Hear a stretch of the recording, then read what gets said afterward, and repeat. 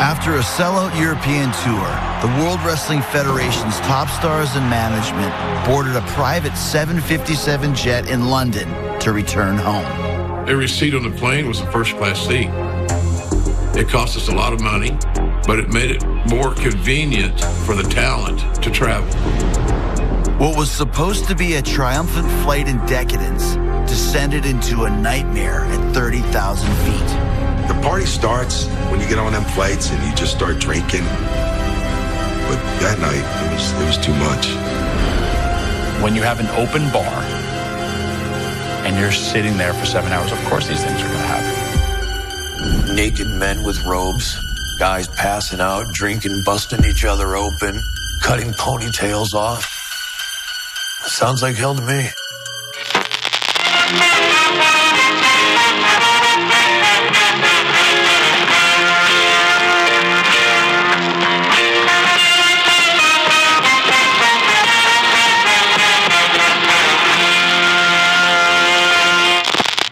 Jacob to America is presented by the good people at the Podbelly Network. My fellow Americans, we are fortunate to be alive. They need them to protect us from the number one killer in history. Protect us from the Central University. A study on why 290 study on people. It's called democide. Google it. It's called democide. I'm kind of retarded. The world was coming to an end. Everybody wanted to know all the details about the flying discs that we had in our possession. There's an old saying in Tennessee. I know it's probably Tennessee. It says, shame on you. Shame on you. You fool me, we can't get fooled again. You fool me, we can't get fooled again. All right, everybody, welcome to episode 293 of the Art and Jacob Do America podcast. I am your host, and the place to be, Mr. Jacob P. And sitting right across from me is not the Brown Recluse, Mr. Artrell. He is on a sabbatical once more, but hopefully he will be back in time for the Christmas episode. But I sent out the bat signal once more. And the gummy bear, Jordan Olguin, answered. So, Jordan, say hello to the millions. And millions. I always love that dude because he's off. You know, it's a wrestling thing. I love that shit. Yeah. You gonna give the people people's eyebrow too? No, I can't do that.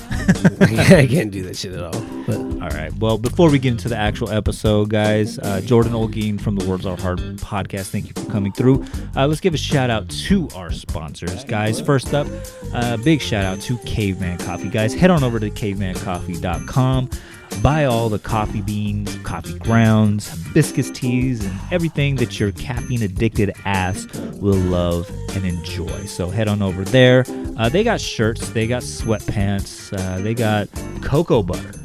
Jordan was asking for some cocoa butter earlier before he came onto the podcast. Cacao butter, wasn't it? Cacao. You gonna be fancy on this one? You gonna be a fancy bitch with it? Your co-host says it all the time. So that's what I was like. I tried to type that and it types something different. Yeah. It autocorrected differently. It took you to Gina Valentina or what? No.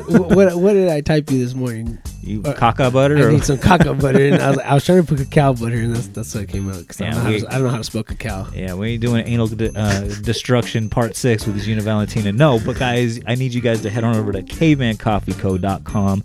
Enter promo code Art and Jacob, and Caveman Coffee will give you 15% off your entire purchase. But guys, we have one more sponsor. Next up to the table is the great and powerful Nicole Smith-Bosch, who has put together a lovely array of merchandise with her own 2 beautiful hands that types replies back to Jesus Fuentes in her DMs. But head on over to sucreapparel.com. Check out all the great merchandise that she has created. Christmas is coming, guys. Probably want to put fucking express checkout because it's like next Sunday. Exactly, we are 1 week away you from need that ASAP.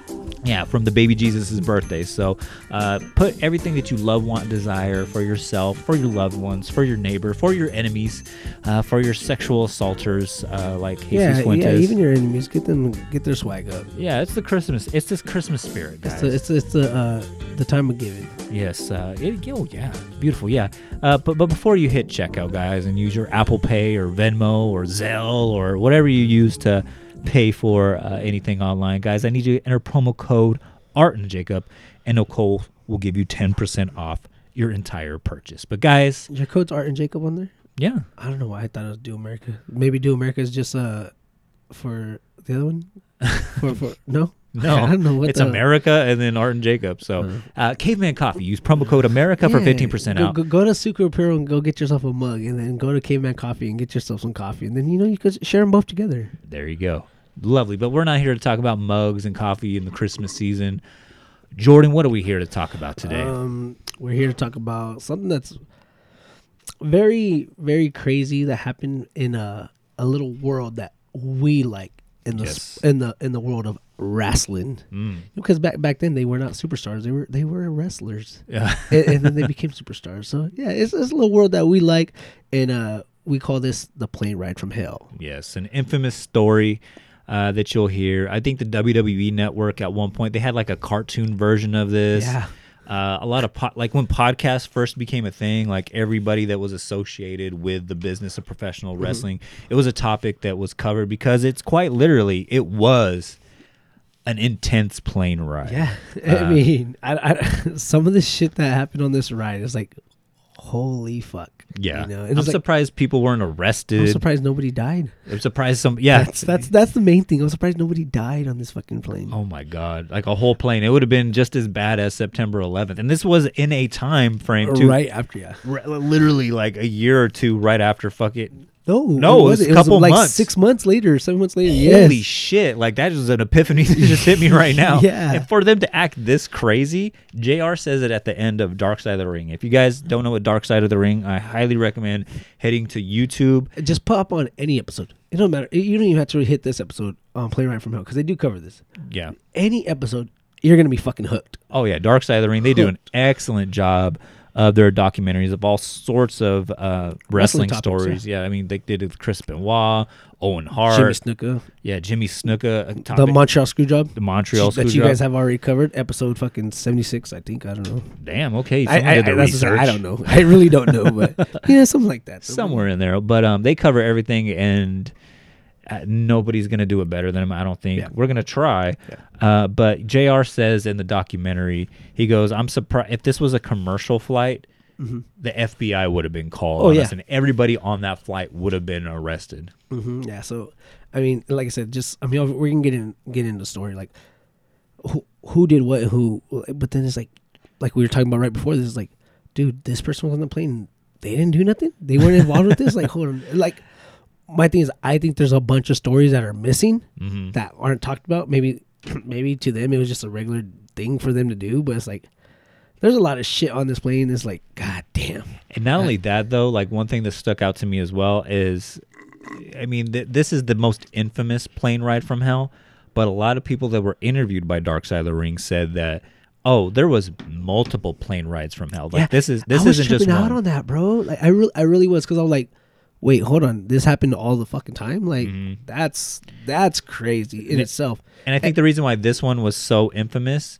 is because this is the one like where like one or two incidents would happen like on other plane rides, and that would be it. And it would just be a short flight, like okay, from LA to Utah or whatever, right? And like that was it. But there was multiple incidents that happened on this one, and like you said, people could have died. So I think this is why this one got most of the infamy. But also, I think what it is too is like where it was is like, let's be honest, every other plane that they probably had didn't have an open bar. No, and this one did. Yeah, and I think that's why people remember it so much. Yeah.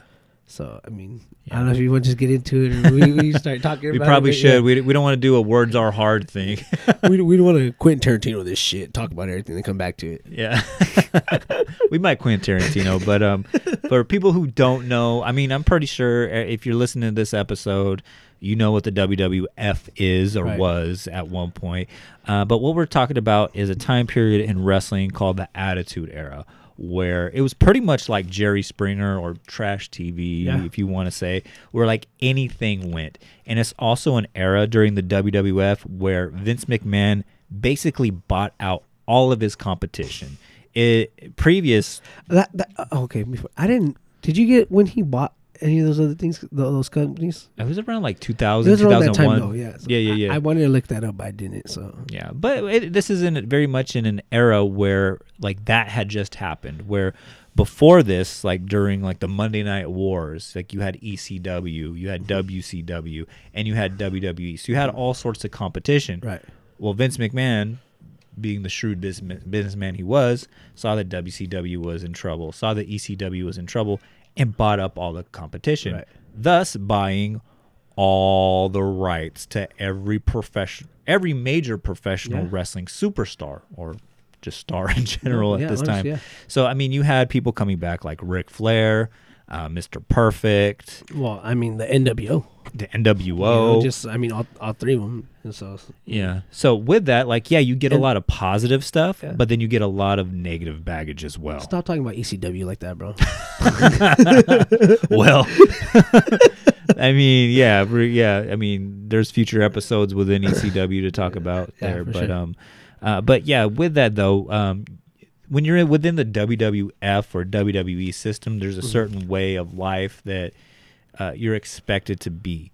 And you hear that, you know, I listen to Bruce Pritchard's podcast, Jim Cornette's podcast, and depending on what company you were with, dictated how your behavior was. Now, Right. Jordan alluded to it, like ECW, they were like the wild boys. Like that's where you get like hardcore matches and Japanese death matches and Every shit. match too, and not even just like one or two. Every fucking match was wild over there. So, I mean, Correct. that's the reason why they're called Extreme World Championship Wrestling or whatever. You know, like Correct. ECW. Like, come on, everything was extreme when it came to them. Yeah, and then a lot of WCW wrestlers that were coming over, like your Scott Halls, or coming back, if you will, like your Scott Halls, your Mr. Perfects. The reason why WCW kind of like went down the toilet is because the prisoners were running the asylum in WCW. So you had a lot of cowboys, if you will, coming into the company. Well, but that too, because a lot of the people from WCW were like older wrestlers from WWE or WWF at the time. Correct. You know, so a lot of them were older. So it's like kind of like your coach. You know, like they were in another league and now they're just coming back. When you're which I'm sure a lot of the top dogs in WWF at the time were like, fuck, now I got to deal with you again coming back. Correct. You know, so yeah, I don't know. Yeah, and we'll get into it, but you had a lot of made men where, you know, management's not going to be able to tell them anything because their clout within the business of professional wrestling outweighs their little management titles. So, but with this said, just to paint a little backstory on it, every year, you know, the WWE, they always go on this European tour. And at this particular time, Jordan said this is in 2002, so May of 2002, the WWE heads on over to a European tour.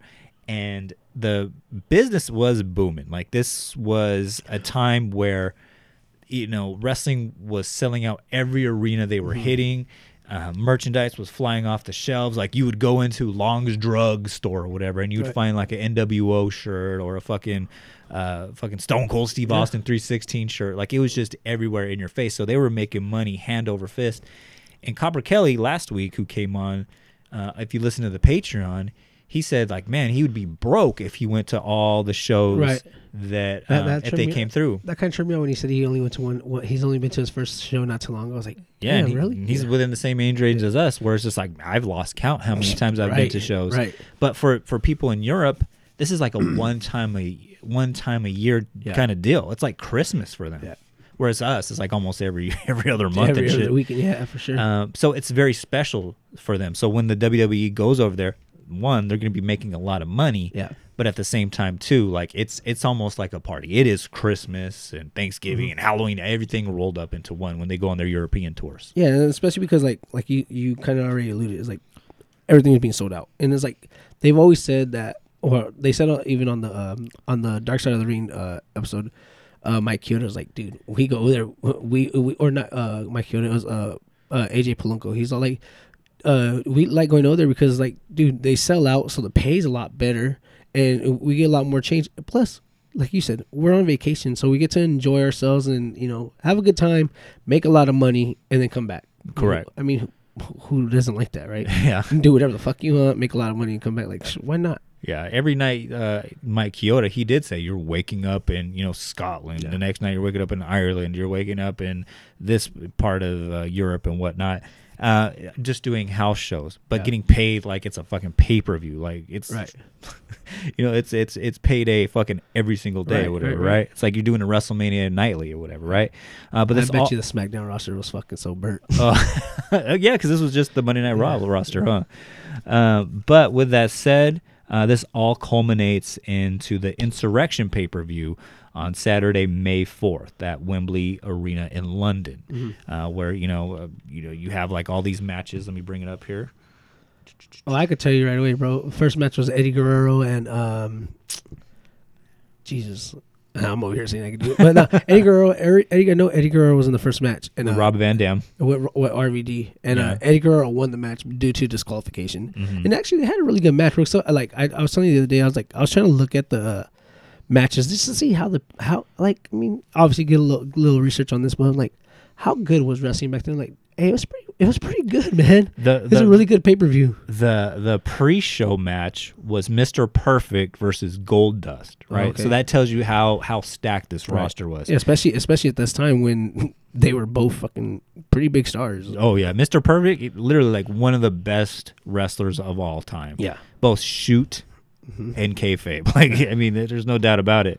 Then you have Trish Stratus and Jackie, who defeated Molly Holly and Jazz. And I'm gonna tell you, Molly Holly was not that good of a wrestler. Hey, but Trish, Jackie, and Jazz. Oh yeah, they put on a good show, bro. There you go. X-Pac defeated Bradshaw. Bradshaw gets some color. Gets busted open. I'll say for those people that don't know, he was bleeding. Yeah, his whole forehead got cut open. Booker T defeated Stevie Richards for the hardcore title. Not true. You need to rewatch it. Oh, really? Yeah. Okay. I'm just going by Wikipedia. No, but I mean, he did win. But I mean, it's a hardcore match. The rules in that for a hardcore title is you got to defend it 24/7, just like the 24/7 belt that was out.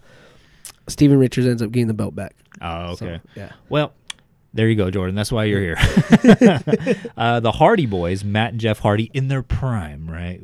All their faculty still with them, actually defeat Brock Lesnar and Shawn Stasiak with Paul Heyman in a tag team match. So this is where the Brock Lesnar fucking is in a tag team division at this point. No, so with this match in the storyline is so Brock Lesnar was already beefing with the Hardy Boys, and they wanted a tag team match, so he just picked this guy Stasiak for no reason, and then he's like, you know what, we're just gonna pick you.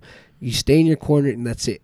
And then Brock was all like, I'm gonna handle this type of shit, and he's like, if you come out of that corner, the way I beat you down on Monday Night Raw is gonna be way worse than. And then at the beginning of the match, what happens? Stasiak comes running out of the damn fucking tunnel and runs into the ring and starts the match. Oh, okay. And it was, so Brock was like just pissed throughout the match, and that's how they ended up losing. Storytelling then. Yeah, exactly. It was great, bro. To be honest with you, Brock gets hurt because he hits his shoulder into the ring post, and then the other guy tags himself in, and he ends up getting pinned. That's how the Hardy Boys won. But okay, yeah, it was like you said, it was good storytelling, though, honestly. And then you got Spike Dudley defeating William Regal.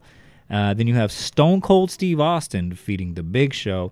And then the main event, you have Triple H, The Game, defeating The Undertaker in a regular singles match as the main event. So it was pretty stacked card. I mean, anytime like a Stone Cold Steve Austin is like the second to last main event, yeah, like you got something special. Especially at that time, like that's wild because Austin was the fucking thing. And then, he was the man, yeah. And here's the thing too, like a lot of like the Dave Meltzers or whatever, like I guess they gave the pay-per-view 1.5 stars. So what did you think about that pay-per-view? No, I mean I could watch the pay-per-view right now. Like it was a pretty decent pay-per-view. The wrestling was really good, and it's like for them to say like we had a good turnout, and that's why we kind of like celebrated on the plane.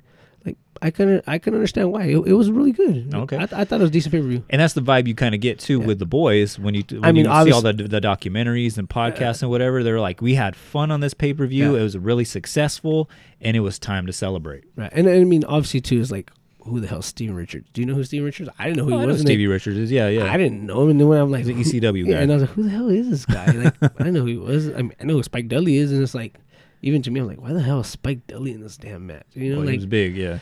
And then same thing with the guy that Brock Lesnar was his tag team partner, like, who the hell is this guy? Like, I don't remember him. You know, like It was the guy Vince McMahon was trying to get over. Yeah. But I mean, with all of that said, for everything, but it was still a good pay per view. You Yeah. know, like, and I like. It's crazy because like watching it, I remember that whole match with William Regal and Spike Dudley because he like twists his ankle and then William Regal attacks from behind and then he still Spike Dudley still wins and I'm like, dude, I remember that match. How the hell do I not remember the rest of this pay per view? But I remember that match while I was watching it. I was like, Spike Dudley fan apparently. I guess. But Terry Reynolds, she said it best where it was kind of like your varsity football team winning the championship. That's how the boys felt about this pay-per-view. Like they knocked it out of the park. They got paid well. It was good, bro. So for Dave Meltzer to say it was 1.5 stars, that's pretty crazy, bro. Because I thought it was pretty decent. I'm gonna have to watch it, but I probably watched it way back in the day in Scramble of course, Vision or whatever. but I'd have to go back on Peacock or the network and watch it again. But a lot of people felt good about this. And it was time to go home. So the very next day, April 5th, Vince McMahon and Jim Ross. May 5th. Oh, yeah, May 5th, Cinco de Mayo.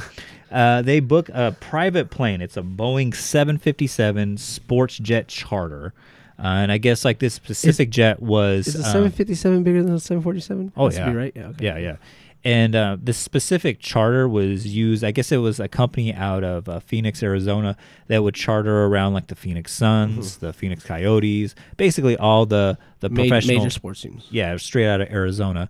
And they made a point to say that like a regular 757 like holds something like 150 seats, but they refurbished this plane to be very luxurious. So it's a charter, so you don't have the general public coming in and out.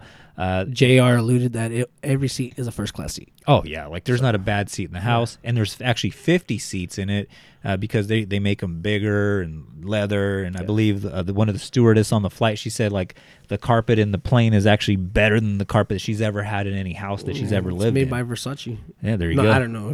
Shit, it might have been. It Probably, might have been, yeah. Probably the way that people are talking about it. Like I heard like Xbox talk about it. He was like, it was nicer than most 4-star hotels. Right.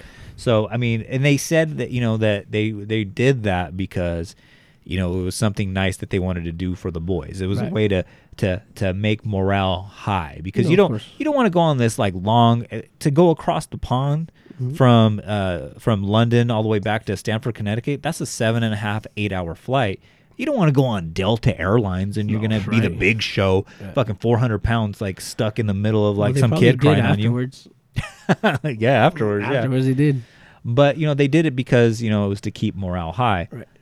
Low key, it was a good way to write off some tax write-offs or whatever. Oh, of course, yeah. But if you sell it like, oh no, we're doing this for you guys because you knocked it out of the park, it's gonna keep morale high, and morale was fucking high.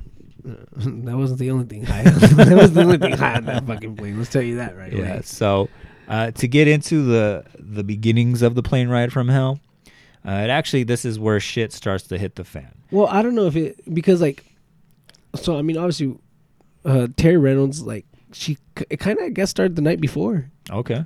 Because I mean, she said that Brock Lesnar just fucking flashed his junk at her right away. Yeah, that's the night right. before. Yeah. So it's like, maybe they're already feeling high on themselves. Yeah, there's little inklings of it, Yeah. and then like a quick story before we get into it. Then, I guess to set the precedence for the vibe that was going to take place on the plane.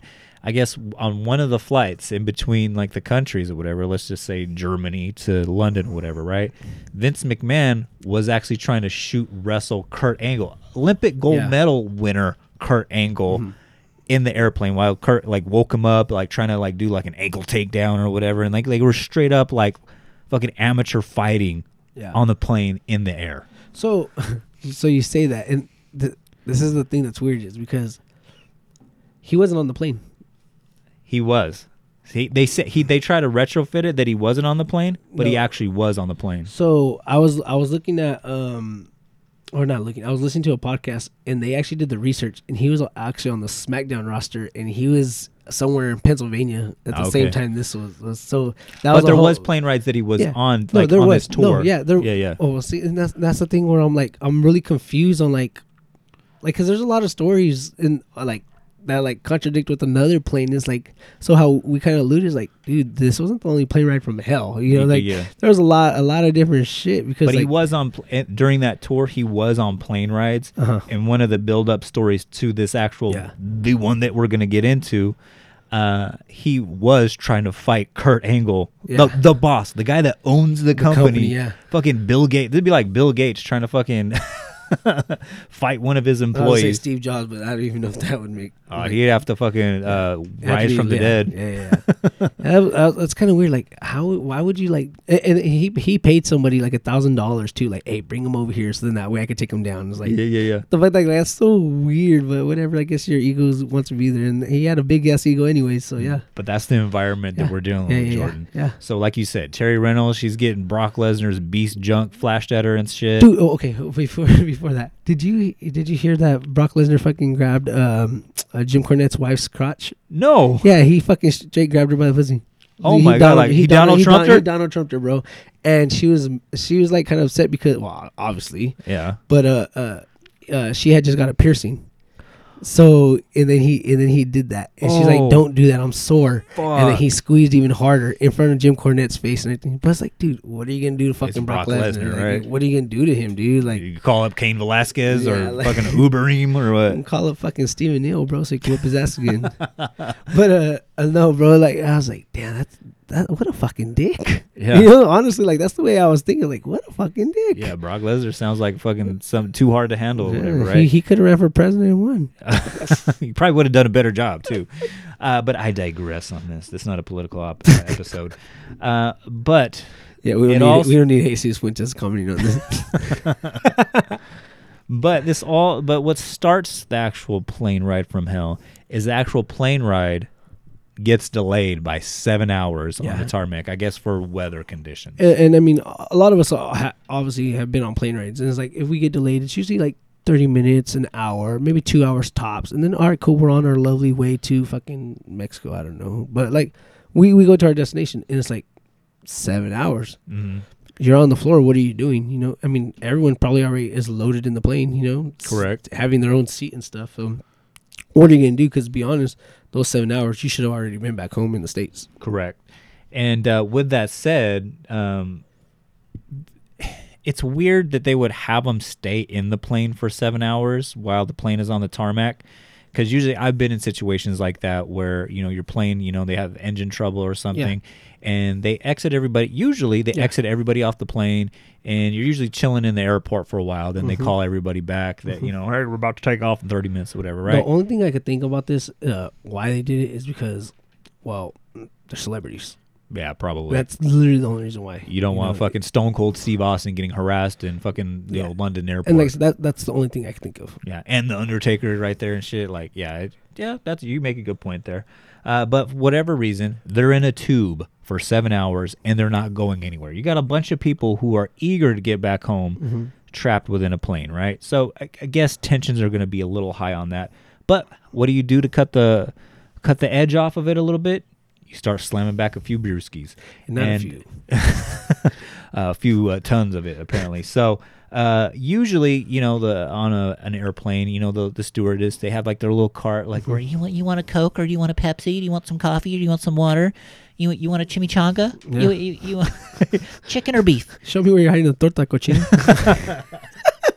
Ask Jim Cornette's wife, apparently. But I guess they had a whole cart like that was just liquor. Now, we're not talking beer. We're talking Milwaukee's best, you know, brew or whatever. No, we're talking about straight like cognac. We're talking about fucking Jose Cuervo. We're talking about Don Julio or whatever shit, right? And what's crazy is the stewardess, like, she alluded, okay, so most plane rides, when you go, okay, I want, give me a Jack and Coke, and it's like you get the little shooters. It's like a shot and a half, you know. And, okay, cool, you put it in your Coke.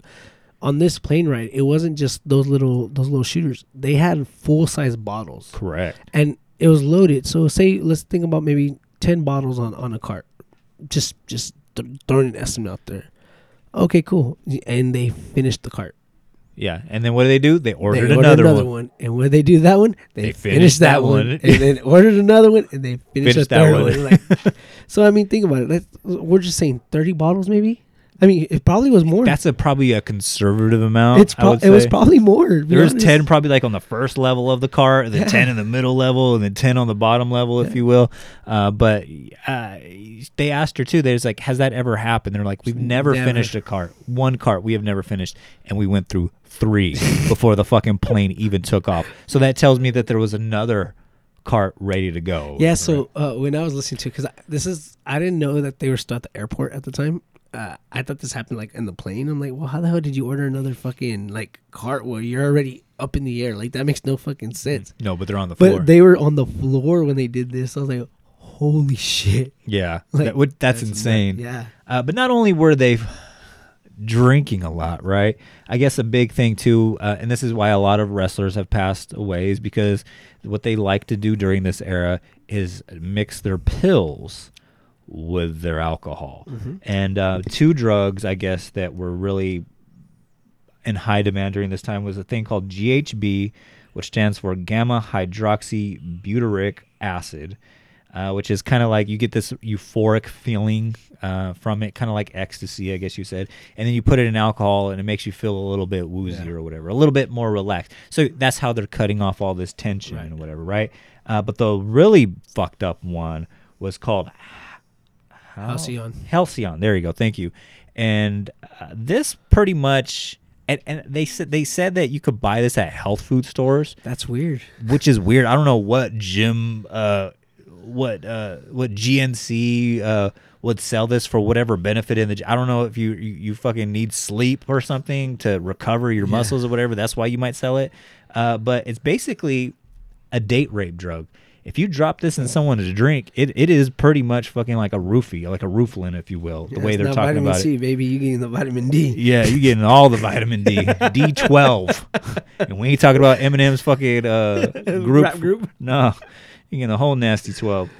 But basically, it would make you fall asleep, and I guess a lot of wrestlers were using this to get their sleep because they were doing cocaine, they were doing all sorts of uppers, and this is the only way they could go to sleep. And a good prank that the boys love to do was with something they would call H-bomb somebody. So I don't know if you want to tell people. Yeah, well, so basically, like on H-bombing is you kind of alluded with it it being like a date rape drug, you know. So they would just slip it into somebody's drink, and then obviously they pass out, and then you have your way with that person. And that was one thing that the RVD talked about is like that's just kind of sort of what they did back in the day. And I've listened to other podcast stuff. It's like, dude, they were talking about how they would drop that in local girls' drinks and then have their way with them in the room and then throw them out in the room. And that's it. It's like, damn.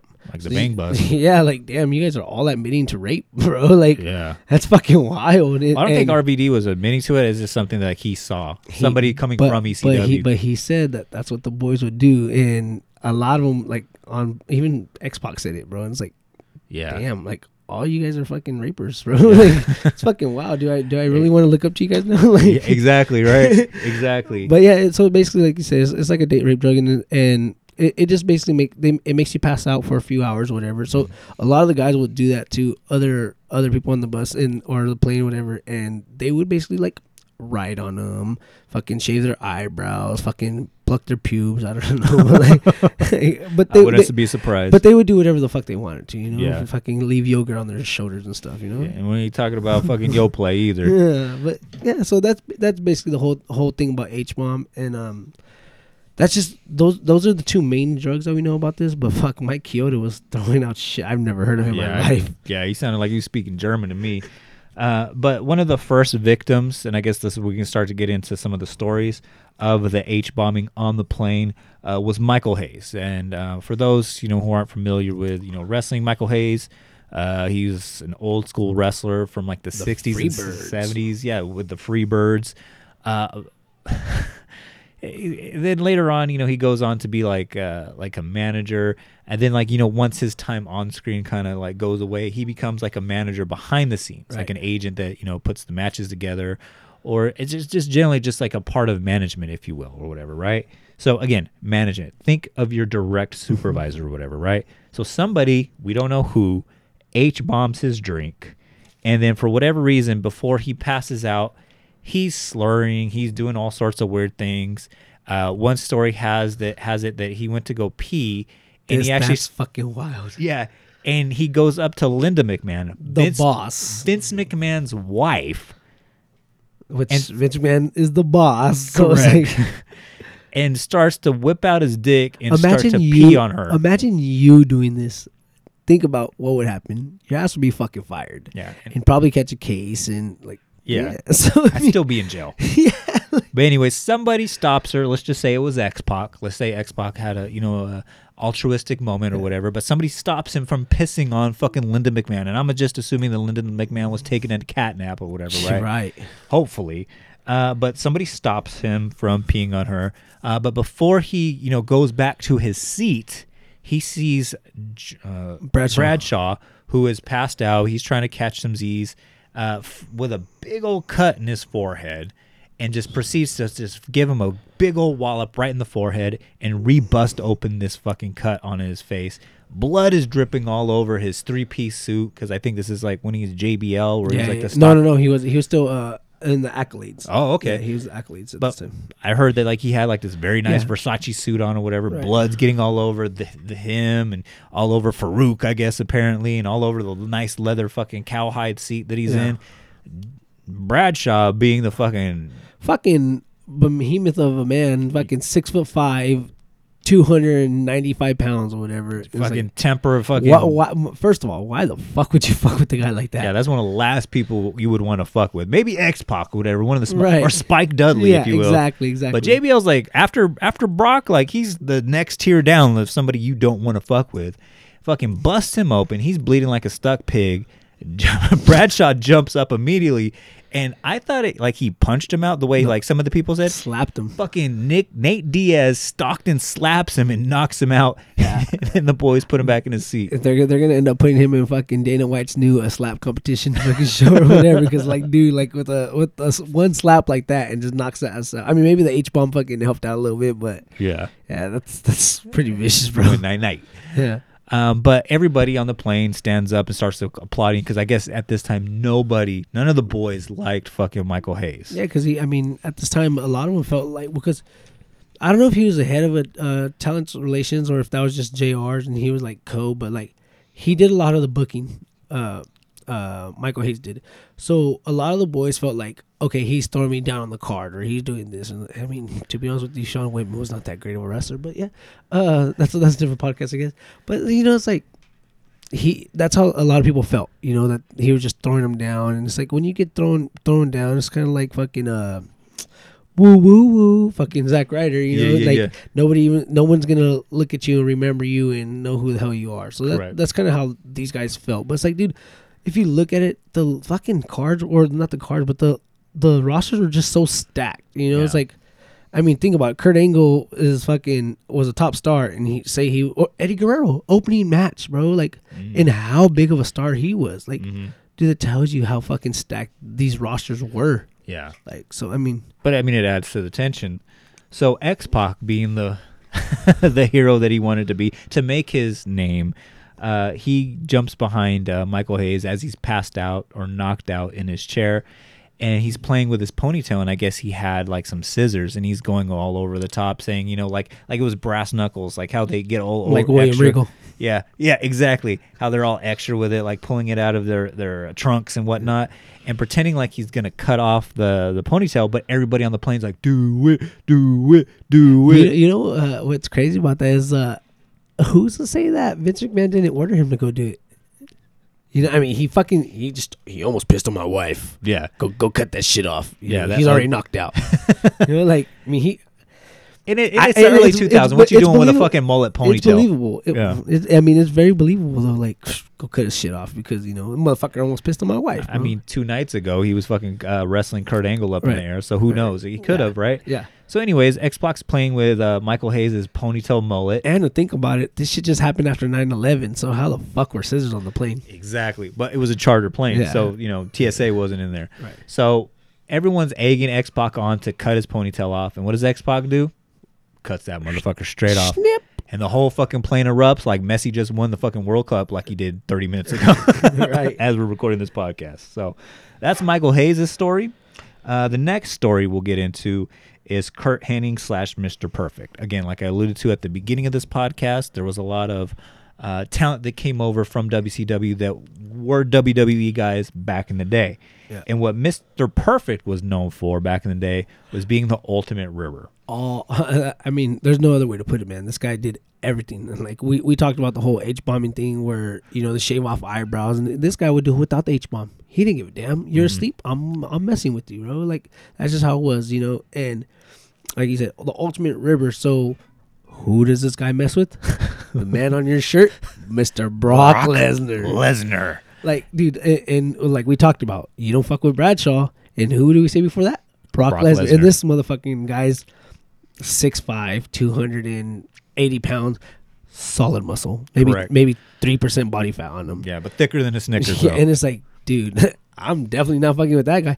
But, Mr. Perfect didn't care. And he did what he wanted. And to Mr. Perfect, Kurt Hennig's defense, he was just as big as Brock Lesnar. Yeah.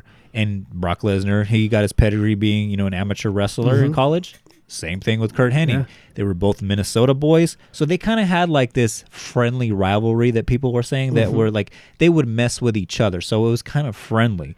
But what kind of tipped it over the edge is that Scott Hall, already kind of drunk and, losing some of his faculties, and Mr. Perfect were going around the plane putting shaving cream on people's heads while they were sleeping and then slapping the shit out of them. So I don't know if it was on this plane or not, but I heard Kurt Hennig did that to Big Show as well. Oh shit! But I don't know if it was on this plane ride or, it had to be a different one. But it was like, dude, can you?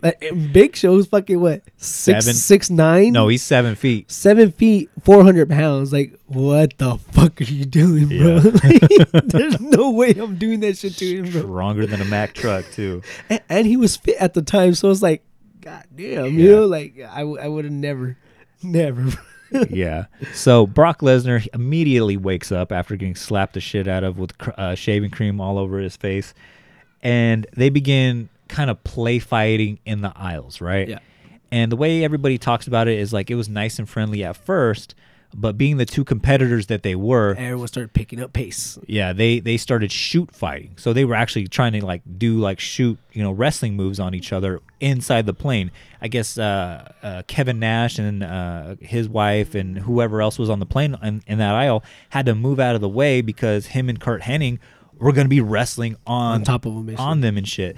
And they described that that seats were being broken. Brock would throw Kurt Hennig across the fuselage, and then the chair would come off of its hinges.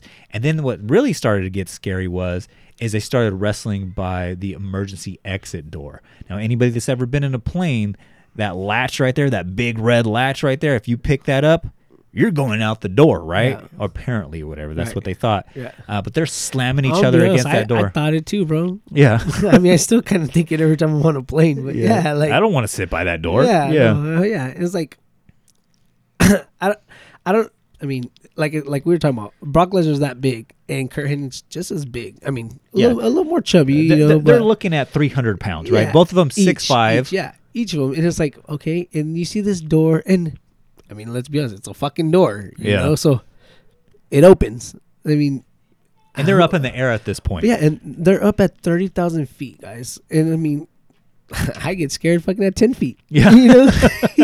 You're 30,000 feet. Can you imagine just 6 months after, or a few months after 9/11? Yeah. Let's say that fucking emergency door fucking opens and shit. Right.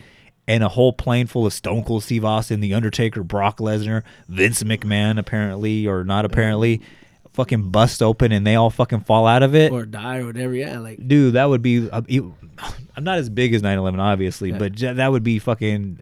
The day... They talk about the day the music died. That'd be the day that fucking wrestling died there. We all would have been singing fucking La Bamba. Oh, Donna. But no, dude, so, like I said, even myself, you would think, okay, that door can open, but apparently this door cannot open. But I mean, with these guys being so big, they actually are wrestling and they hit the door. Everyone's freaking out left and right, holy shit, what the hell's going on? And at this time, everyone let them do what they want, because I mean, they were just bullshitting. But the stewardess was trying to break him up. The Co-pilot. even the pilot came out and was trying to break him up, and nobody can do it. And obviously, we said Vince McMahon's on this plane ride. Vince didn't do nothing. He just let them do what the fuck they wanted or whatever. Mhm. And I mean, maybe he was taking a nap. I don't know. But it's like, okay, he didn't do nothing to the owner. It's like all the other major players were trying to break him up. And then once this happened, then everyone's like, oh, fuck that. Like, Yeah. we're making sure this doesn't It's happen. one thing if the chair breaks, but Yeah. if the fucking door or just the wall to the plane breaks at all, like, and they're over the Atlantic Ocean, Yeah. that's all she fucking wrote Yeah. right there. So I guess it was The Undertaker, Triple H, and I think JR had to intervene and tell him to sit down and knock it off. Because I think at that moment they realized what the fuck they were doing. And then Mike Chiodo's like, you go to your corner. You go to your corner. You're out of here. He's over there fucking trying to slip an H-bomb in their mouth. Someone H-bomb fucking Brock Lesnar over here, okay? But things settle down for just a bit. Mind you, this is an 8-hour plane ride, and this is just hour 1 or whatever, right? As they're up in the air.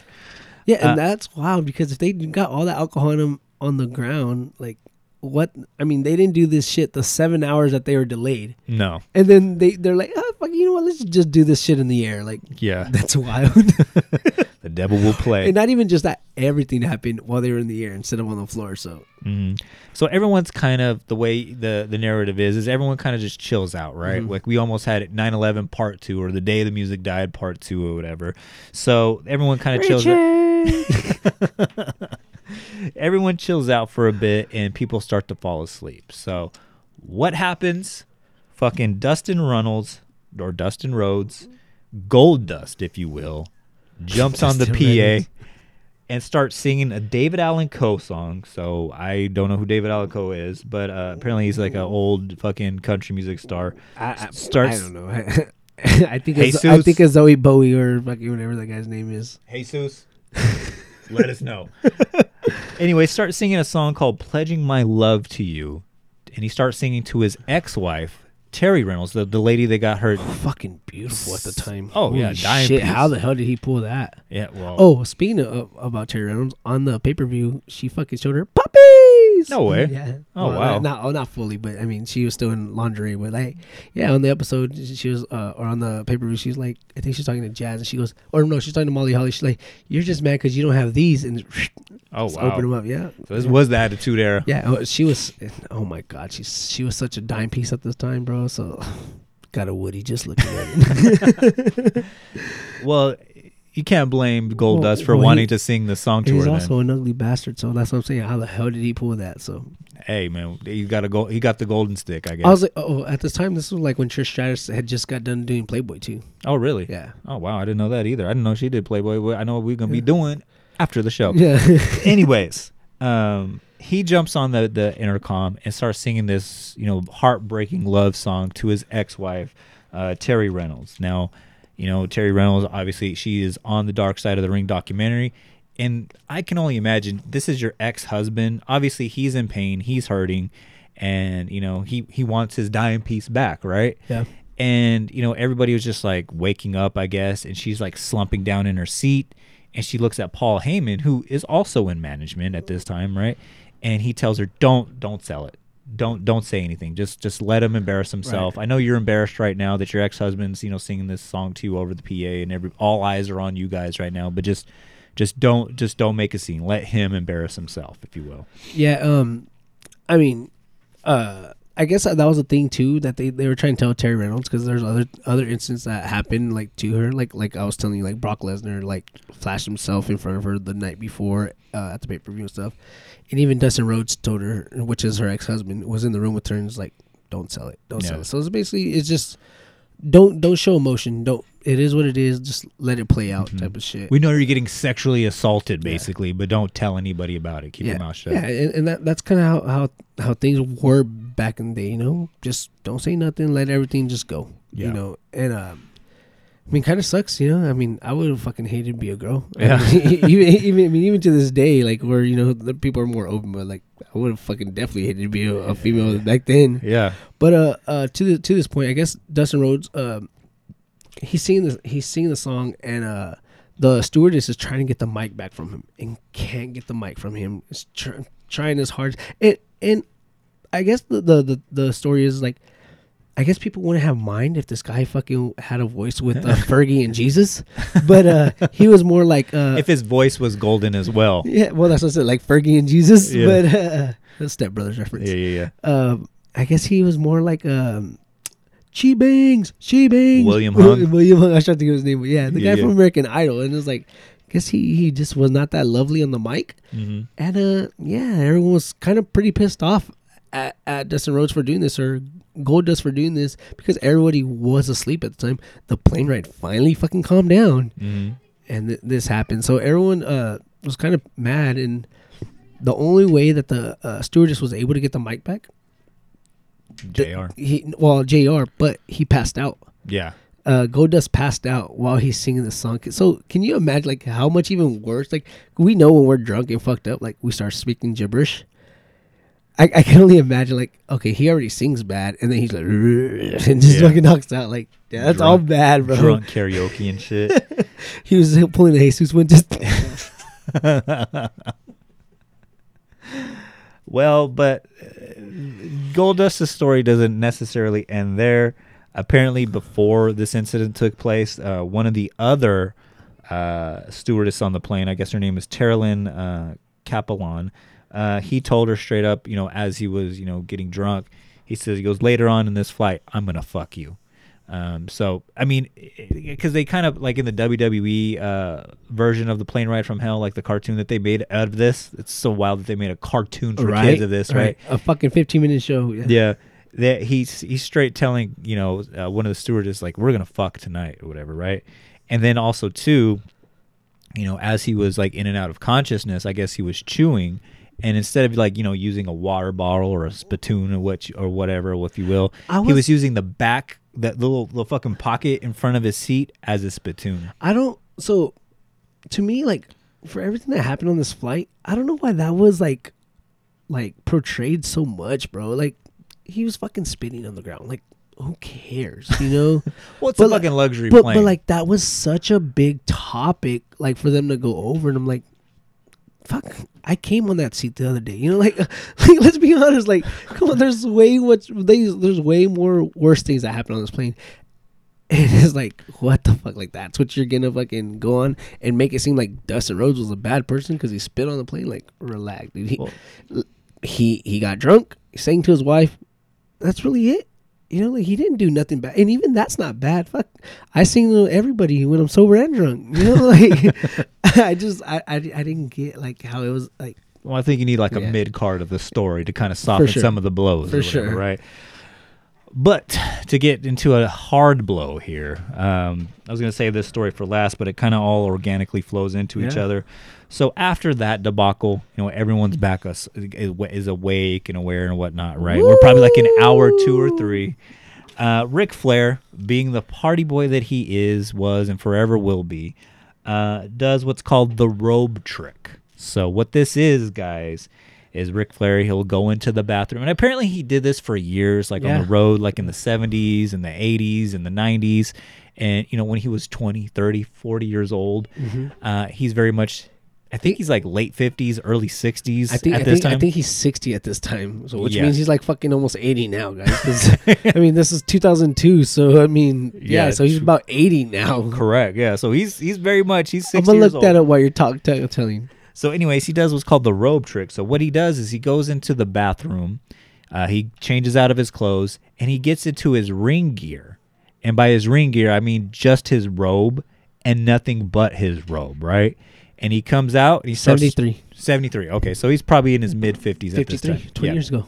So he goes up and down the aisle, doing his woo, his little strut dance. And then all of a sudden, the high spot, to borrow RVD's word, is that he opens up his robe and there's nothing on underneath. Only him and his gyrating hips doing the helicopter with, I guess, apparently his humongous dick. Yeah, supposedly he has a fucking a hammer on him, Yeah. Like on the longest yard, you need to hit him over the head with that hammer. When they took They took Goldberg and then fucking they give him a knee pad for a fucking cup. Supposedly this guy has a fucking gigantic one or something. I don't know. And it makes it into the cartoon that the WWE makes about it as well.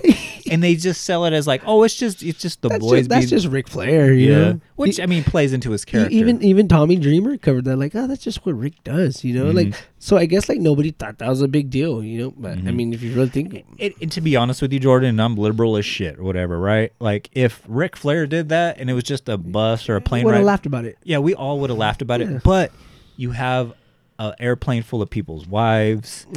I still would have laughed about it. I mean, I would have laughed, but at the same time, I think there's a time and place for it. Yeah. And I think where Ric Flair fucked up is like you have people's wives, you have female talent, like you said, Trish Stratus, who's very much not like this at all. You know, Terry Reynolds, all these other female wrestlers, and then you got like seamstresses and agents too. Stephanie McMahon's probably on there, makeup artists and shit. Yeah. Linda McMahon and whatnot. So it's not just the boys. Like you have, it's very much a family affair. And Ric Flair's doing this or whatever, right, for the boys, because I guess this is something that he would do to raise spirits. Yeah, so I guess also like there's a story where Ric Flair, one time it was snowing somewhere and he was staying at the Marriott. I don't know, it was a more fancier hotel and everyone else stayed at the Travel Lodge. Fucking broke down hotel, but unless you want to sponsor this podcast, then we like Travel Lodge. But no, there you go. But no, so I guess it's more like lower class. Well, I guess it was snowing and Ric Flair, whatever girl he was hooking up with, because this guy hooked up with fucking multiple girls every night, every show, whatever. He went over to the Travel Lodge and he would bang on everybody's door, and when everyone came out, woo, and, you know, he flashed himself and flashed the girl, and that's just something he did. And he would do this every night, and yeah, like I said, it was more normal to them, you know, for him to do something like this. But for someone that doesn't know him, like the stewardess, correct. Who said that like she was just, what was it, like she had just given birth to one of her children? Everything happened to her on this plane. Rolling eye emojis. but I mean, there was another stewardess that he did this to, I guess, as well. But what we're alluding to is you know, after, you know, he went up and down the aisles, you know, helicoptering his penis, you know, at everybody, at RVD, at Terry Reynolds, and Jazz, and Spike Dudley, Stone Cold Steve Austin, Linda McMahon, Vince McMahon, doing it to everybody, whatever, right? I guess he trapped each It was like stewardess. Dancing Bear. You know what Dancing Bear is? Yeah. He trapped each stewardess, I guess, and it's called the galley, like where like the kitchen's at, like where the food and the drinks are stored at. Traps them and starts, you know, doing the helicopter just right there in front of them, like, you know, just almost nose to nose where we're standing and whatnot. And like, according to them, takes their hand and forces them to touch his dick while he's helicoptering or whatever, right? And I guess RVD, he co-signs that story as well. But the stewardess that's on the Dark Side of the Ring episode, Heidi Doyle, she's telling, I mean, you get Tommy Dreamer's version of it, which is very joyous and like, oh, it's just something that Rick did for the boys. But then you get Heidi Doyle's side of it, and you could very much tell, like, it's something that fucked her up really bad. Yeah. And then, I mean, I know this is big in culture now with cancel culture and whatnot, where, you know, some sections like to automatically believe the victim and some like to victim shame the victim and say like, oh no, she probably was asking for it or whatever, right? Or that she's making it up. But when Rob Van Dam kind of co-signs the story, that's where like I'm like, kind of like, oh shit, like there's some merit to what's going on here. Right. And I mean, people talk about like what he did. I mean, he should have been locked up and probably should still be locked up to this day for him basically sexually harassing this lady. Assault. Yeah. So I mean, I don't know. I mean, obviously we weren't there, so I don't know if he like really told her like to grab his shit, but he might have. But to be honest, this guy, like I just alluded, he fucking got poontang whenever the fuck he wanted. So it's like, so in his mind, he thought it was okay. Yeah. But like you said, you got to be aware of and again, 3 carts of fucking alcohol or whatever, right? And that's why like that's probably never happened again afterwards. Where it's like in your mind, you think that you think you're living the gimmick, like everybody wants you, but sometimes that's not the fucking reality of it. And like I said, and that's the thing too. They I mean, to go a little off topic, but they say Ric Flair was the gimmick in his normal day life. So I mean, he just always he was always that way, and he's still that way now. And like I just said, he's 73 years old, and this guy still fucking is the. There's my girlfriend still sends me TikToks of like Ric Flair at a bar and fucking Tuscaloosa or whatever, and he's fucking, hey everybody, and he's like chucking and jiving and stuff, and like trying to flirt with a 23-year-old bartender and shit. And what kind of gives it credibility to that as well is, you remember like when Becky Lynch and Charlotte Flair were beefing the first time, where he grabs Becky Lynch and fucking kisses her, and Becky like this is why Charlotte and her like have real life beef now, where Becky was like, what the fuck just happened? Like this wasn't in the fucking plans, like for you to fucking just straight up kiss me or whatever. And like he kind of like brushed it off as like, well, I'm Ric Flair, you should want me to kiss you kind of thing. And Becky's like, nah, fuck that. Yeah, that little cocky ass attitude that he has and shit. Yeah. But and like we said, it was a stick in fucking professional wrestling, which wrestling's not fake, guys, but it's scripted, you know. And it's like he just lived that gimmick through his regular day life, and it's like you can't turn Ric Flair off no more. And he says that himself. He goes, "It is who I am now," and that's it. Pretty much, yeah. And I'm sure we could.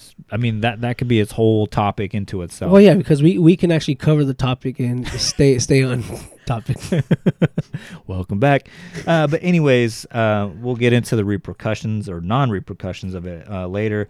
But pretty much the way they get Ric Flair to stop, enter Goldust back into the story. The same guy that was drunk and passed out on the microphone. Yeah, I guess he re-accommodated the microphone and tells Ric Flair. He came up like Undertaker.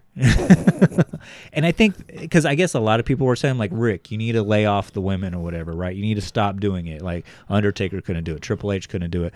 But Dusty Rhodes, Goldust was able to tell him to stop, was able to get him to stop, because I think of that relationship that Dusty Rhodes, which, you know, Goldust, that's his father, dad, had with Ric Flair, that made Ric Flair be like, you know what? Yes, I need to calm my ass down and sit down.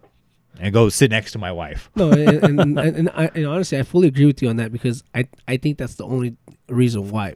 And because Dusty and Rick were really close, and they grew up in fucking AWA with each other coming up, you know? So correct. It's like they knew each other for probably 30 years before that, you know? So, yeah, that relationship they had, that's probably why, because, like, this is one of my friend's sons. Like, I need to, I need to come the fuck down, you know? Yeah. Because he was fully in the gimmick or whatever, right? And then I guess to go into it, and like you said with Goldust, I thought that like this was kind of like they spent a lot of time on this, and I didn't understand why. But I guess Scott Hall. Well, there's one incident. Never mind. I can't say. I don't know why. But Scott Hall, Razor Ramon, if you will. Surprisingly, a lot of people, if you know him, he is notorious for having had a severe alcohol and drug problem. Yeah. I mean, there was segments where he was legitimately drunk or passed out on live television. That's how bad his alcoholism was. He was an addict, bro. And like you said, it wasn't just alcohol. He was an addict to drugs as well. So I mean, he was really bad. I mean, thankfully later on in his life, you know, he ended up finding DDP yoga or whatever, and he got off the bullshit. And he was, I think, before he passed away, I think he was like 15 years clean. Correct. Which is fucking great, you know. Amazing, yeah. But it all caught up with him. But to compare to like who this person was at this time, I mean, the guy might have had a fucking little sore knee, and he just popping pills back, you know. And it didn't matter, you know. Any little thing, anything he saw, he was taking it, and he admits to shit like that. It's like, damn, I'm surprised you didn't die a long time ago. Yeah, it's a miracle. I mean, there's a topic within that, too, with Scott Hall. I guess, like, he actually killed somebody before he got into wrestling. I wanted to bring that up, but... Yeah, I guess he was a bodyguard somewhere down in Miami, and he killed a man. Yeah, he straight up killed a guy. He Ray Lewis the person. Yeah. But he did talk about it. But Heidi Doyle, enter Heidi Doyle again, one of the stewardess. Like I said, that's just what gets me, is everything happened to her. Well, I think she was the only one willing to talk, because there was the Terilyn Kaplan. I guess I mean, I get it why she wouldn't want to talk, but I guess a lot of wrestlers were doing stuff to her as well. I guess the way I feel is like, I know there's more than just two stewardess. You can't tell me that you guys are the only ones that something happened to, you know. And it's just funny how every story happened with you. Well, I think that's my thing on it. And I get that, it's fair, but I think it's just that there was just the two stewardess on that flight. And I think that because we'll get into like the repercussions of this and whatever later, but I think it's just the documentary. They only interviewed Heidi because she was the only one that was vocal about it. I'm sure, somewhere down the line, Tara Lynn, she'll have like her side of the story. But I guess, for her being a victim, like she's not ready to talk about it, or maybe not ever ready to talk about it. And maybe that's probably why you're only getting Heidi's side of it. But I guess with Scott Hall, as they're, I guess, let's say 6 hours into the flight or whatever, right? Mm-hmm. It's breakfast time. Scott Hall has been passed out for God knows how much longer. I guess Mr. Perfect H-bombed him after they were doing like their shaving cream thing or whatever. And like he's on the plane, he's in and out of consciousness. But Heidi checking up on him was like, hey, breakfast is, getting ready to be served. Do you want eggs? Do you want bacon? Do you want, toast? What do you want? Basically whatever, right? And I guess like Scott Hall in a drunken stupor, he reaches over and he says, I'm going to lick your pussy. And then like just like grabs her shirt. That was a good Scott Hall voice. That wasn't even my good one. It wasn't even bland, but that was good. And he grabs her shirt and I guess like the buttons start to like try to almost pop off. And then like he's like trying to like lick her face and whatnot. And the way I guess she said it is that like he passed back out. Yeah. And if he didn't pass back out, he would have at least assaulted her in some way or another. Yeah. But I want to say this though. I said, I don't know why Scott Hall's story was so like heavily covered, but I forgot about that story. So I wanted to put the cart in front of the horse on that. Yeah. But with Scott Hall, given everything that we just said, for most of the flight, minus the little part that I just said and the part with him and Kurt Hennig shaving, creaming people, he was asleep pretty much throughout the whole flight. And I guess people were afraid because they thought he actually died on the flight due to him. Oh, that was afterwards too. Yeah. Him not being responsive once the plane touched on the ground.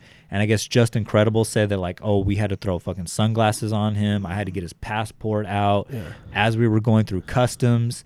And we weren't sure if he was going to make it or not. I was like, Justin Credible. I was like, wasn't it AJ Palumbo? But the same fucking guy. Yeah. It just sounds better to say Justin Credible.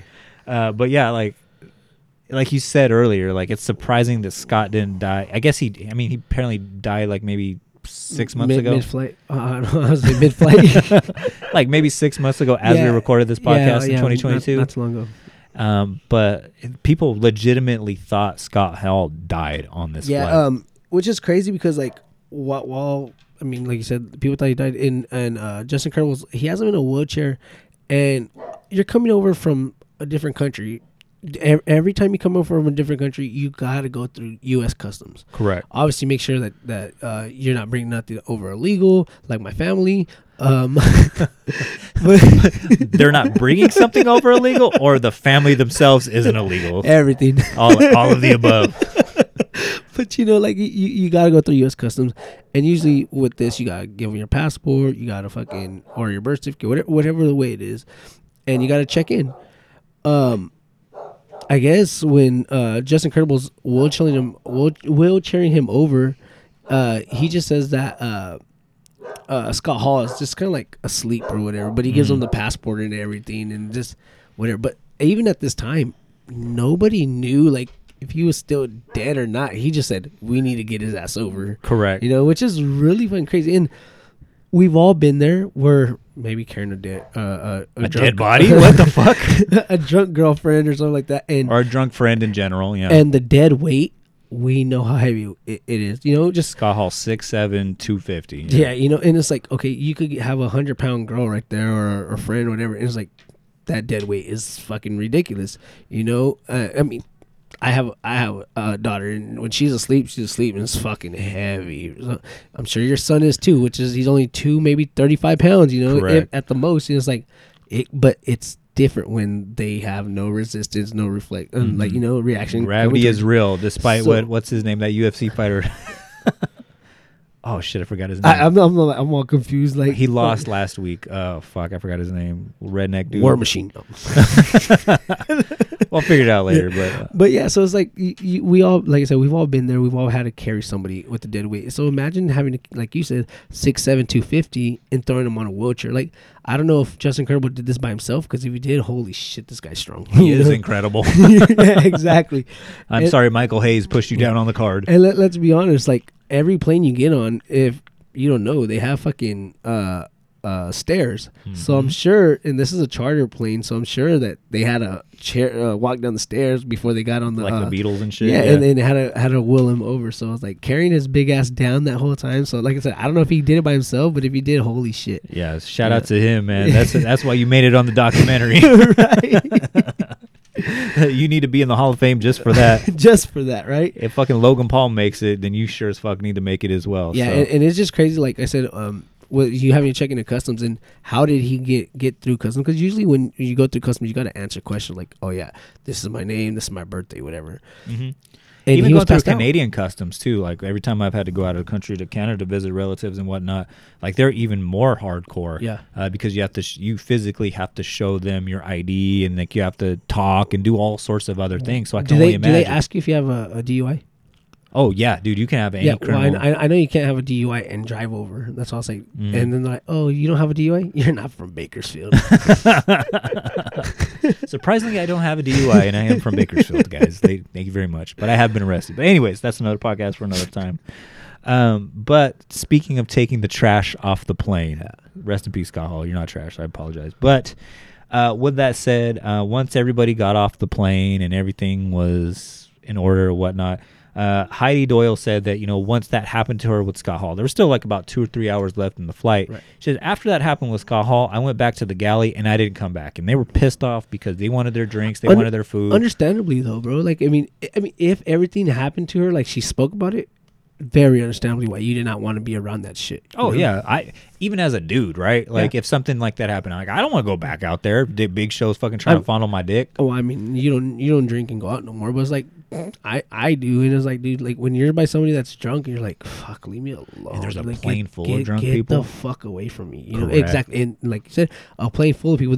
They said this plane only had like 50, 60 seats. I'm sure it had more than that. And if anything, all those seats were probably taken because we talked about the wrestling crew, and there's like maybe 30 wrestlers on there, plus the management, plus the like, I was gonna say stewardess, but not stewardess, but the makeup people and everybody else, the production team stuff. They're all on this flight, so I'm sure every seat was taken up. Correct. And yeah, why would I want to be around any of that? And like you said, they're all drunk. Yeah, one drunk person is enough to fucking lock myself in the bathroom. Imagine fucking almost pushing 100 people. Yeah. The one person that wasn't drunk is his birthday today, Stone Cold Steve Austin. So happy birthday to you, Mr. Austin. But I'm really surprised he wasn't drunk when that was his whole gimmick. I'm pretty sure he was drunk. I'm just pretty sure like he was just an audience member at that point. Yeah. No, the one I thought you were gonna say Triple H because Triple H doesn't drink. Oh, really? I didn't know that. Yeah, I know. Triple H doesn't drink. That's why he's still got his hairline. Is that why fucking CM Punk stole his gimmick that he's straight edge? I don't think CM Punk's straight edge at all, bro. But oh yeah, you don't have all those problems with you, and you don't do something. But right. Anyways, another podcast for another time. As I was saying, when it came time to exit the plane and clean up the plane or whatever, right? Everybody's off the plane. Tara Lynn Kaplan and Heidi Doyle, they talked to their supervisor about everything that just went on. As they should, right? I was, fucking all these people were trying to sexually assault me or did sexually assault me. And the supervisor basically is telling each of the stewardess that... Don't sell it. Yeah, don't sell it. Don't say anything because we want to respect the privacy of our customers. So don't go to the media. Don't say anything. And, oh, yeah, by the way, you need to clean up this fucking plane. And we're talking vomit. We're talking... semen, spit, the gold dust, spat in the fucking seat, syringes, and just general trash in general. Yeah. Blood, I guess, is in there. Obviously, from JBO. Yeah. Fucking the seats are broken from when Mr. Perfect and Brock Lesnar were fighting and whatnot. And the door hinge broke too. Oh yeah, they said they did mention that, like not the hinge, but something on the door like broke on there. So yeah, so.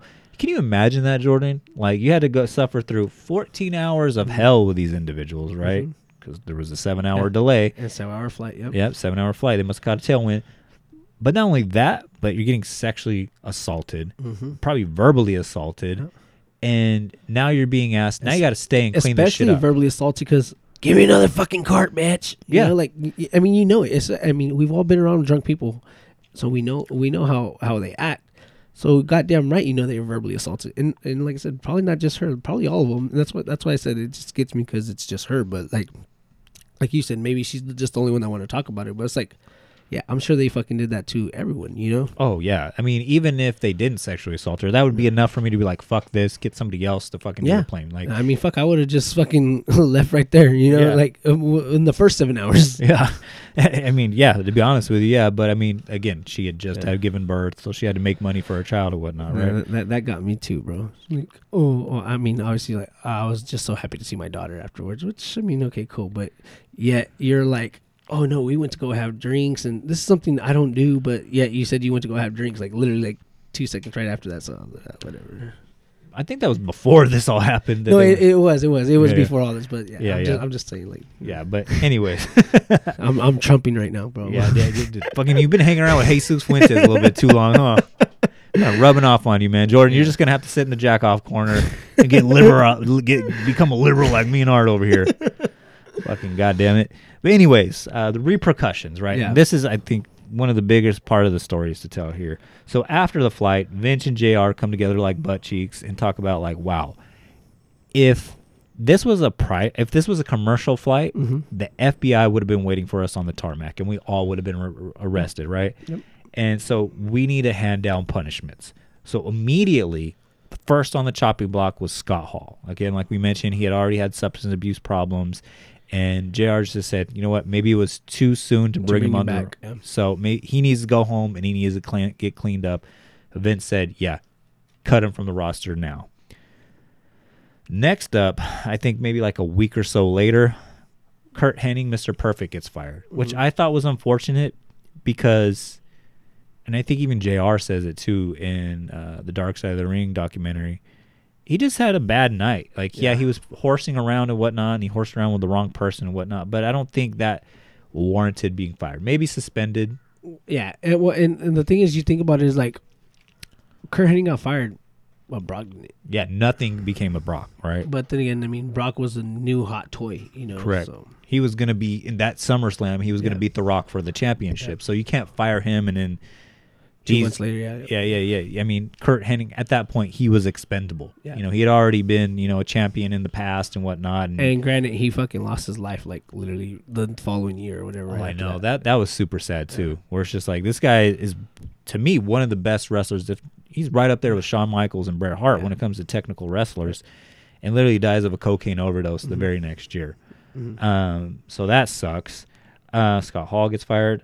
Goldust, I guess, was on the chopping block to be fired. I guess Vince wanted him to be fired, but JR kind of stepped in. Again, being the son of Dusty Rhodes gives you some kind of pass. So instead of him getting fired for everything that he did or didn't do, right? Right. JR, that's what gets me too, is why was he going to get fired? I mean, he didn't do nothing. Like I said, he didn't really do much. He sang bad and then he spit. But I guess, too, like, and we'll get into this, him saying what he said to the other stewardess kind of put him on that block. Right. But JR said, you know, again, he had a bad night. He was going through a rough divorce. Still had to work with his ex. And he made that call. Yeah, and he said he made that call to keep Goldust around. So instead of, you know, firing him or, you know, suspending him or whatever, they just took him off TV and let him write out his contract, and they just didn't renew his contract 2 years down the road. So that was Goldust's story. Ric Flair. You said it about Brock. Nothing happened to Brock. And I mean, we talked about what Ric Flair did. You know, correct? Yeah. It's like, what the fuck? And that was the heaviest part of the documentary. It could have been just the whole documentary that just him, just about this incident. But nothing happened to Ric Flair whatsoever. WWF wise. WWF wise, yes. Later on down the road, something will happen, but that's another podcast for another time. Nothing at all happens to Ric Flair. And then when Dark Side of the Ring asked JR, why didn't nothing happen? The first thing he goes, that's a good question. Like, yeah. Why didn't it? You know, it's like, holy shit. Like I said, we talked about what he did. Not one thing from WWE, but why? That's just Ric Flair. You know what I mean? And I've told you before, like, dude, when Ric Flair dies, this world's going to stop. Because he's just... Well, it's like Michael Jackson. He's like that iconic of a person. Yeah, you know? in the wrestling world, yeah. Well, not even in the wrestling world. Everyone. Woo! Like, we all know it. I don't care if you watch wrestling or not. You know, my daughter goes, woo! who is. You don't know who the fuck Ric Flair is, but you know it, bro. So I it's mean, like, his influence goes into the UFC. Like basically, Conor McGregor's whole gimmick was Ric Flair. He has a fucking song with the Migos, Ric Flair drip. Yeah, I mean, his legacy extends, and basically, I mean, that's not justifying anything at all that he did. But as JR put it, he's a made man. He's almost above. It's like Michael Hayes. He fucking almost pissed on the boss's wife, and that's one thing. Like, why didn't he get fired? Yeah, and he assaulted a talent, right? Made a talent fucking bleed or whatever, right? Nothing happened to him. And a few years later with Michael Hayes, he actually called Mark Henry the N-word. Not a suspension or anything happened to him. Fucking Vince McMahon said it to Booker T on live TV. That's right, yeah, with John Cena right there. But nothing happened to Ric Flair whatsoever. And the only thing that happened is Tara Lynn Kaplan, right? So not Heidi, the one that was on the flight. Again, they probably quit their job. And Heidi does say she quit. That was the last thing she ever did for that company. Yeah, good for her. Yeah. But Tara Lynn, she actually goes and sees a lawyer and files a lawsuit against WWF at this time. And they're like, "Oh, it's okay. We're getting the F out of here anyways." And goes up to Heidi and says, "Hey, I'm filing a lawsuit. We need to take repercussions against this because our employer, they don't want us to say anything about it. WWE isn't really acknowledging it. WWE is acknowledging some of the fucked up things that happened on the plane. Obviously, they made a goddamn children's cartoon about it, right? But they're not highlighting what happened to both of us. Let's be honest. Was it a children's cartoon? It's more like South Park, bro. I would say The Simpsons, right? It's The Simpsons, right? Which I let my kid watch The Simpsons, right? So she gets involved in the lawsuit, and Vince McMahon has the Johnny Cochran of fucking sports lawyers, I guess Jerry McDivitt, and they settle the lawsuit out of court for an undisclosed amount of money or whatever, and basically buys their silence. So you don't hear about this story for almost 20 years until a Dark Side of the Ring documentary comes out or whatever, right? But as it would, right? So all of these things happen or whatever. Literally 2 days later, right? And we've said it, we've had to correct ourselves multiple times. Yeah. This was the WWF era. Yep. As fate would have it, 2 days later, they have to legally change their name to WWE. Because of the Wildlife Federation, World Federation, whatever. Yeah, the World Wildlife Federation, the Panda Bears, if you will, whatever, right? So I guess WWF wasn't the official name for WWE at the time.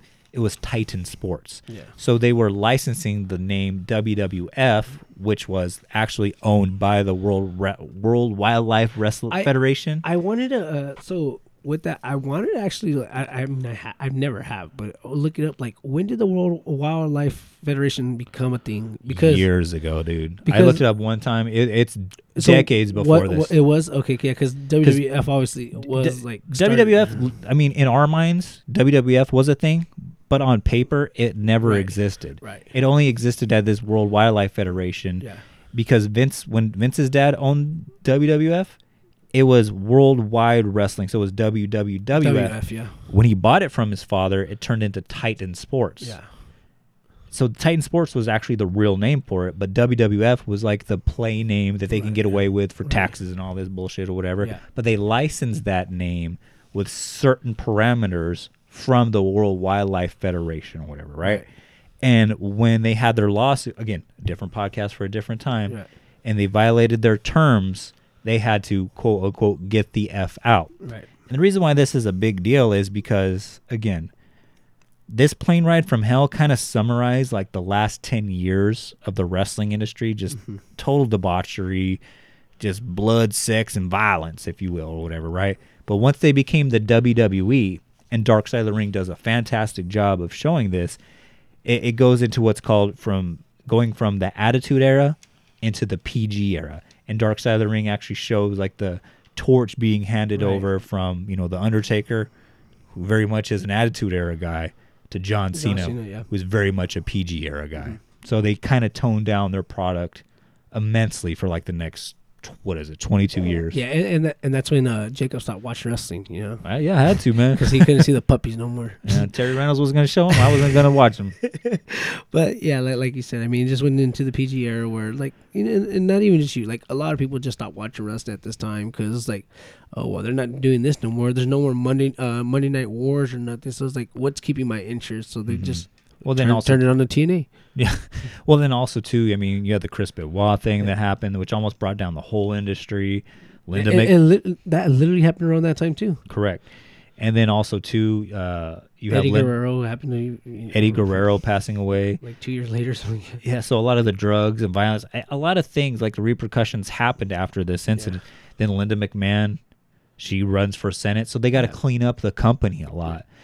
Because you can't have a senator that's over here. Vince McMahon's over there fucking whoever superstar he was fucking at the time. What was it? Trish Stratus, like calling her a bitch and a dog and saying the N-word to Booker T. Making everyone kiss his ass. Yeah, you can't have a senator in there. I mean, you can have a president, but you can't have a senator like that. Yeah. But anyways, guys, in a nutshell, that is a plane ride from hell. I mean, like, and like I said, there's just so many fucking crazy things, dude, that happened on this plane. And then for them to say, like, this isn't the only time.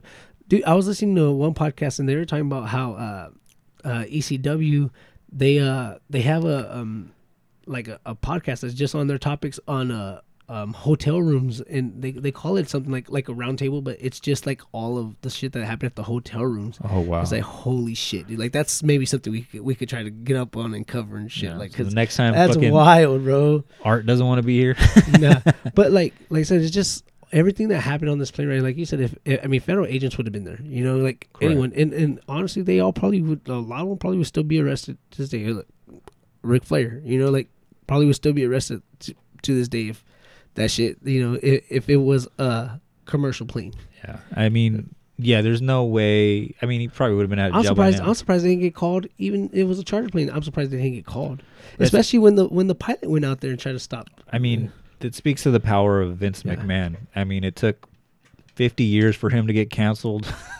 He in the late 80s, early 90s, he went up against the federal government and won. Yeah. I mean, he went up against the FCC and won. He went up against Eric Bischoff and NWO and won.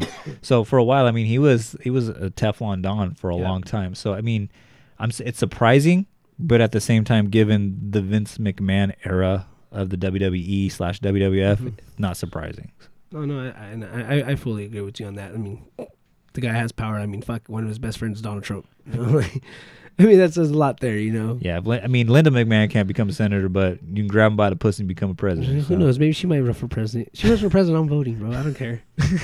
I've never voted in my life. That poor lady almost got pissed on, so she might earn your vote that way.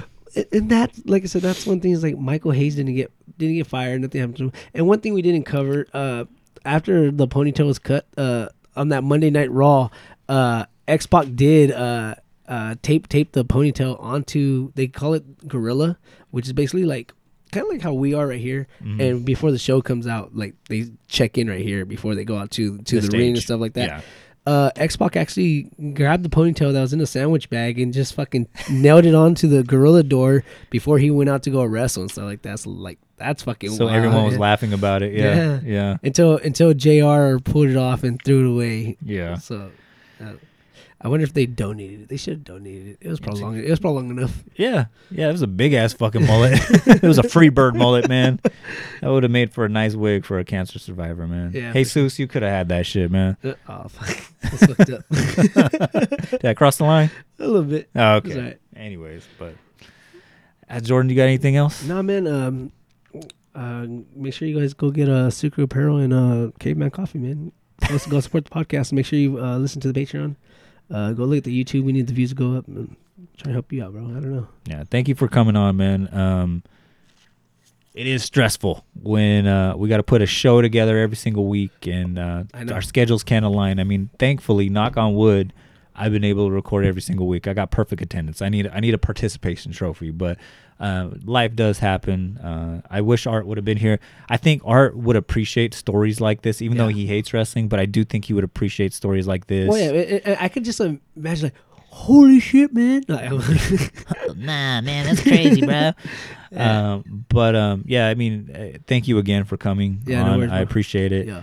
Shout out to Copper last week for filling in for the Brad Recluse. Anytime I send those bat signals out, it's good to know. Yeah, I got someone that I can rely on. So, I mean, obviously we'll get Art and we'll do another episode all together again, and you know, like, I mean, good times. We'll do the Foxcatcher one. I don't know if we would do. Obviously, we're gonna do Foxcatcher because we talked about it. But I mean, I'm sure we'll come with other topics. Just hopefully not murder. Because like I think every episode I've been on, it has to do with something about murder. And I was kind of happy that this one didn't, but almost did. Yeah, it did. Almost. But it didn't. So with that said, guys, Jordan, where can they find you at? You guys just go ahead and follow me on Instagram or Snapchat or whatever at Jordan.Ogin. That's JORDN.OLGIN. So you got a YouTube page and a podcast, I do, right? bro. Yeah, but you know what? I mean, it's just like the podcast, bro. I've been lagging and not fucking posting shit, bro. But I mean, you could go over there and go raise up my views on that too. So. Or go follow my TikTok. I do post a lot on TikTok. It's not just for the freaks? Nah, not that one. Oh, okay. That's only Snapchat, bro. Oh, Snapchat's for the freaks. Yeah, because those are private messages, you know? Oh, okay. Okay. Thank you for the Words Are Hard podcast. You want to shout them out? Yeah, you can go ahead and follow that at Words Are Hard. I mean, if you want to, it's Words, the letter R, hard. Go ahead and follow it on Instagram. And I mean, we're on every platform too, but like I said, we haven't recorded in a while just because like our schedules don't match up a lot. So it's kind of hard. And then it's like the topics like we try to cover. We tend to like try to cover topics like a lot of people that don't know nothing about and stuff like that. So it's kind of hard to cover a topic that no one else has it. So that's really what's holding us back. That and scheduling things, because like we thought we were gonna have Mondays to start recording. It's just like it just hasn't been able to align, to be honest with you. So hopefully we'll get back on it pretty soon. But yeah, you guys go ahead and follow that on everything. We're on every platform. Well, you guys got like what, like 24, 25 episodes out? Like 60. Oh shit. Yeah, like 65, I think. Yeah, about 65 episodes. But yeah. Yeah. All right. So with that said, guys, I need everyone to go ahead and go onto all the social medias and follow this podcast, guys. If you happen to follow this find this on YouTube or Apple Music or Spotify or whatnot. Follow us on all the social medias at Art and Jacob Do America, except for Twitter. We are at Art and Jacob Do A1. Because goddamn, Jordan, sometimes, my guy, that's just how a steak is done. Yeah, I guess. That's some white people shit or what? Yeah, I mean, I mean, you already know steak's good enough. You don't need no sauce. Yeah, I mean that's why you cooked your own steaks, baby. Okay. With that said, guys, if you want to help support this podcast in any way whatsoever, guys, I highly recommend heading on over to the Patreon over at patreon.com/Art and Jacob Do America, where every single week my co-host Art and I put together a bonus episode for your listening pleasure. And 9 times out of 10, those podcasts are better than the actual episode that you're hearing for free. So if you enjoy this podcast and want some more, and you want it to be better, head on over to Patreon, subscribe there, donate $1, donate $2. It helps us immensely, and you get a bonus episode. This week, Jordan and I put together a bonus episode, and that episode came out really good as well. I thought it came out pretty solid, bro. Like, honestly, like, I mean, like I said, sometimes I like us covering our patrons more than the actual episode. I mean, this episode was really great, but like, you know, I think the Patreon came out pretty solid. So I mean, if you enjoyed this episode, for sure go listen to the Patreon. If either one of our podcasts fucking crumble to the ground, maybe we need to come together like butt cheeks and just call it Shooting the Shit with Jordan and Jacob or something. I don't know. Maybe did we just create our own podcast? I don't know. The King of this thing. We still need to do our YouTube, but yeah, we still sure fuck do. But time is a motherfucker. But if you want to support us in any other way, guys, I highly recommend heading on over to the website at artandjacobdoamerica.com. Follow the merch link so that we have there. Buy a t-shirt, buy a sweatshirt. It's not so much to help us monetarily, as we probably see 25, maybe 35 cents from every sale made over there. But it does help get the word out about this podcast. So if you're at fucking SummerSlam or WrestleMania this year in LA, walking billboard, baby, you are a walking billboard for this podcast. So if you wear Art and Jacob Do America t-shirt, you're at WrestleMania Hollywood. I guess that's what they're calling it this year. Oh, they are, yeah. Yeah. It's not even fucking nowhere near Hollywood. No, it's down in Inglewood, baby. Can't get more ghetto than that. They fucking straight up tell you on the parking pass, make sure you get everything out of your car because it is not secure in the hood. Fucking Mac 10 and his homies are ready to fucking pounce on that shit. But guys, if somebody sees an Art and Jacob Do America t-shirt out in the wild, and, you know, they want to learn more about the plane ride from hell, and they don't want to sit through 4 hours of the Jim Cornette, where he only talks fucking 10 minutes of it in like the middle of the episode. They'll find the Art and Jacob Do America podcast, listen to this episode, and it will help us immensely.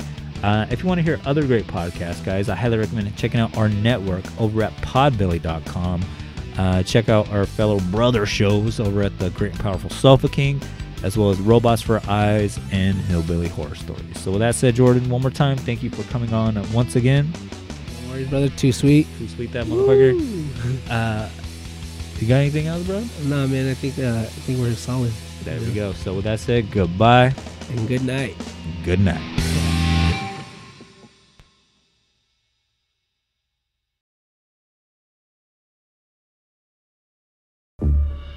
Sometimes, as a joke, Ric Flair would put on his robe, not wear anything else, and walk that aisle like Ric Flair, and then open it up and woo.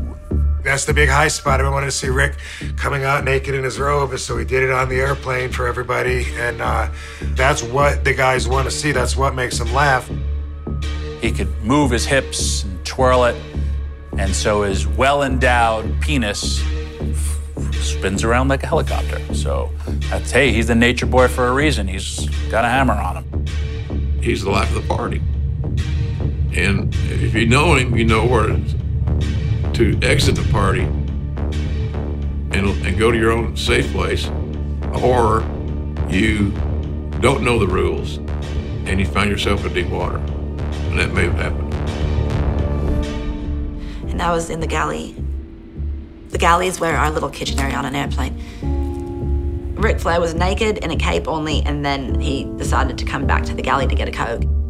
And then he wouldn't leave the galley. He had me up back against the back door, and I couldn't move. I couldn't get away from him. I couldn't move.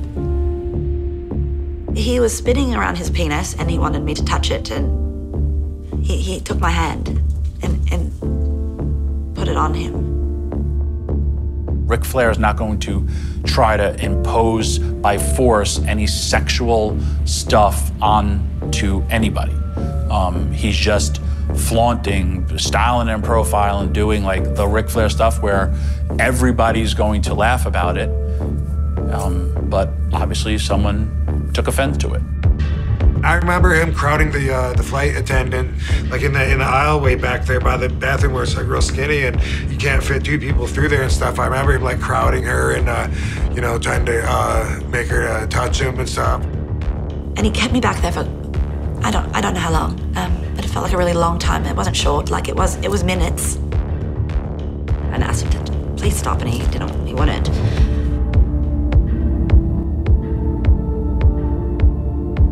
I don't remember somebody really helping me except for one, I believe Gold Dust, who had the mic.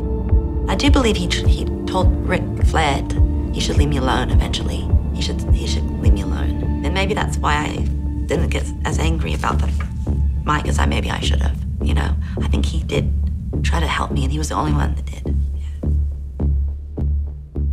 As the WWF deals with the fallout from the flight, Heidi is forced to consider her next steps. I remember walking off the airplane on the tarmac, and we went to a hotel that was quite nearby and talking about how horrible, and the girls from the front saying they didn't know that it was that, that it was that bad. And then I just went to my hotel room and I took a shower and I cried. I called SportsJet. They said that was unfortunate that had occurred on the airplane. They preferred that we kept it to ourselves, the story, because we work with professional athletes and things happen on airplanes. And they let us know it was expected that we would respect the privacy of our clients. So then you have to figure out how you tell your husband, how was your trip? Well, it wasn't excellent. What do you tell your husband? It can even create situations where they say, well, why did that happen to you? Or what did you do to make them do that to you? And I would say that might be the worst question you could ever ask somebody who's been hurt, because you already feel a sense of, what did I do? Did I smile? Was I too nice to him? And made you feel almost like you'd done something wrong when I hadn't.